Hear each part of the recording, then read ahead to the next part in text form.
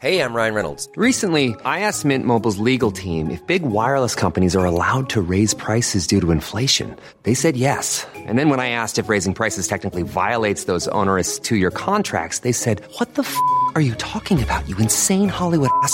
So to recap, we're cutting the price of Mint Unlimited from $30 a month to just $15 a month. Give it a try at mintmobile.com/switch. $45 up front for 3 months plus taxes and fees. Promo rate for new customers for limited time. Unlimited more than 40 gigabytes per month. Slows full terms at mintmobile.com. The FT. Welcome to the second part of our podcast commemorating the earthquake and tsunami which struck the northeast of Japan last year. I'm Sean Donnan, the FT's World News Editor. In the first part, we looked at the direct impact on the communities in the northeast and heard about how the reconstruction effort was going. Here, we look at how members of the expatriate community in Tokyo were affected by the quake and what they experienced that day.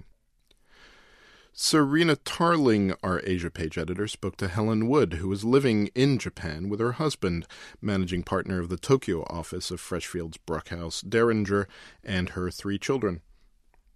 It was apparent from violence of the first few moments of the shake that this was something completely different. My immediate reaction, I was in my bedroom, was to go straight under my desk and take cover and then wait and to see how long it went on. Normally these things go on for a few seconds. But this one went on and on and on. And obviously at the time I had no idea how long it was going on for. I think it transpired it went on for about 4 minutes.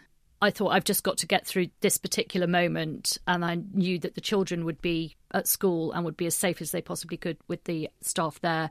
And I was obviously concerned about my husband in his office, which was on the 36th floor of a 38-floor building. So how long did it take before you knew whether your children, your husband were okay? Very quickly afterwards, my husband telephoned from the office to say that he was fine, but the building was still shaking violently. The British school started posting on Facebook almost immediately that the Shibuya site where the junior school was safe and that all the children were safe.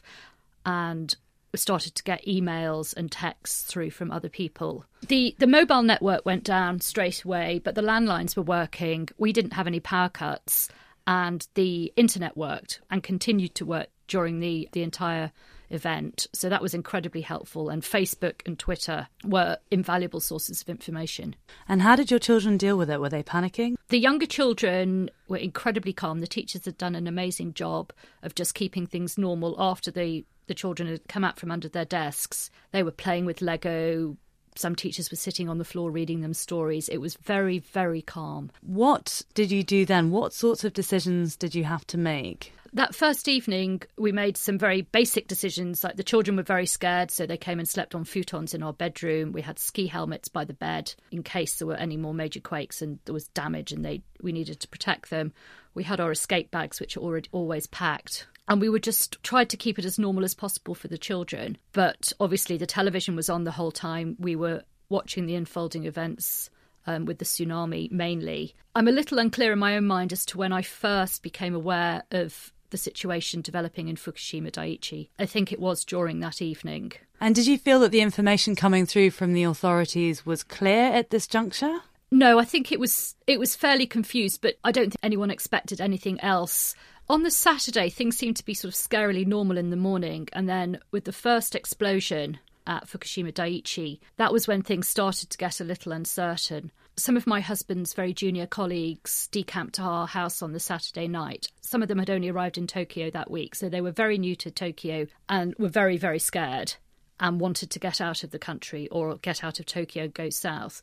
It was at that point that we suddenly almost came out of our little family bubble and realised that people were considering leaving. It hadn't occurred to us at that point. Tuesday was a sort of make or break day, and I think for many people, the news from Fukushima became graver as the day went on, and it became apparent that things could become much more serious. So we then made the decision to leave. I booked ongoing flights to Hong Kong from Osaka for the following day.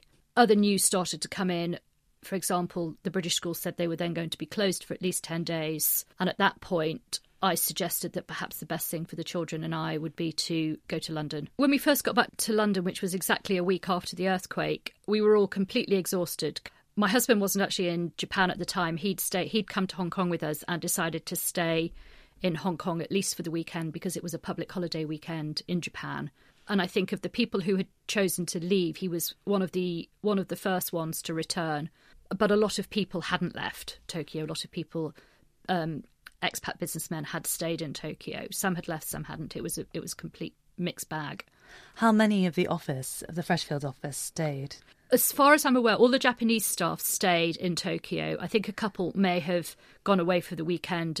Of the expatriate staff, the majority went away for some period. I think it was difficult and it was stressful to try and manage the office, manage the feelings of people in the office, both expatriates and local Japanese staff. There was a real feeling that expatriates, not just at Freshfields, but all over the business community, had abandoned Japan and run away.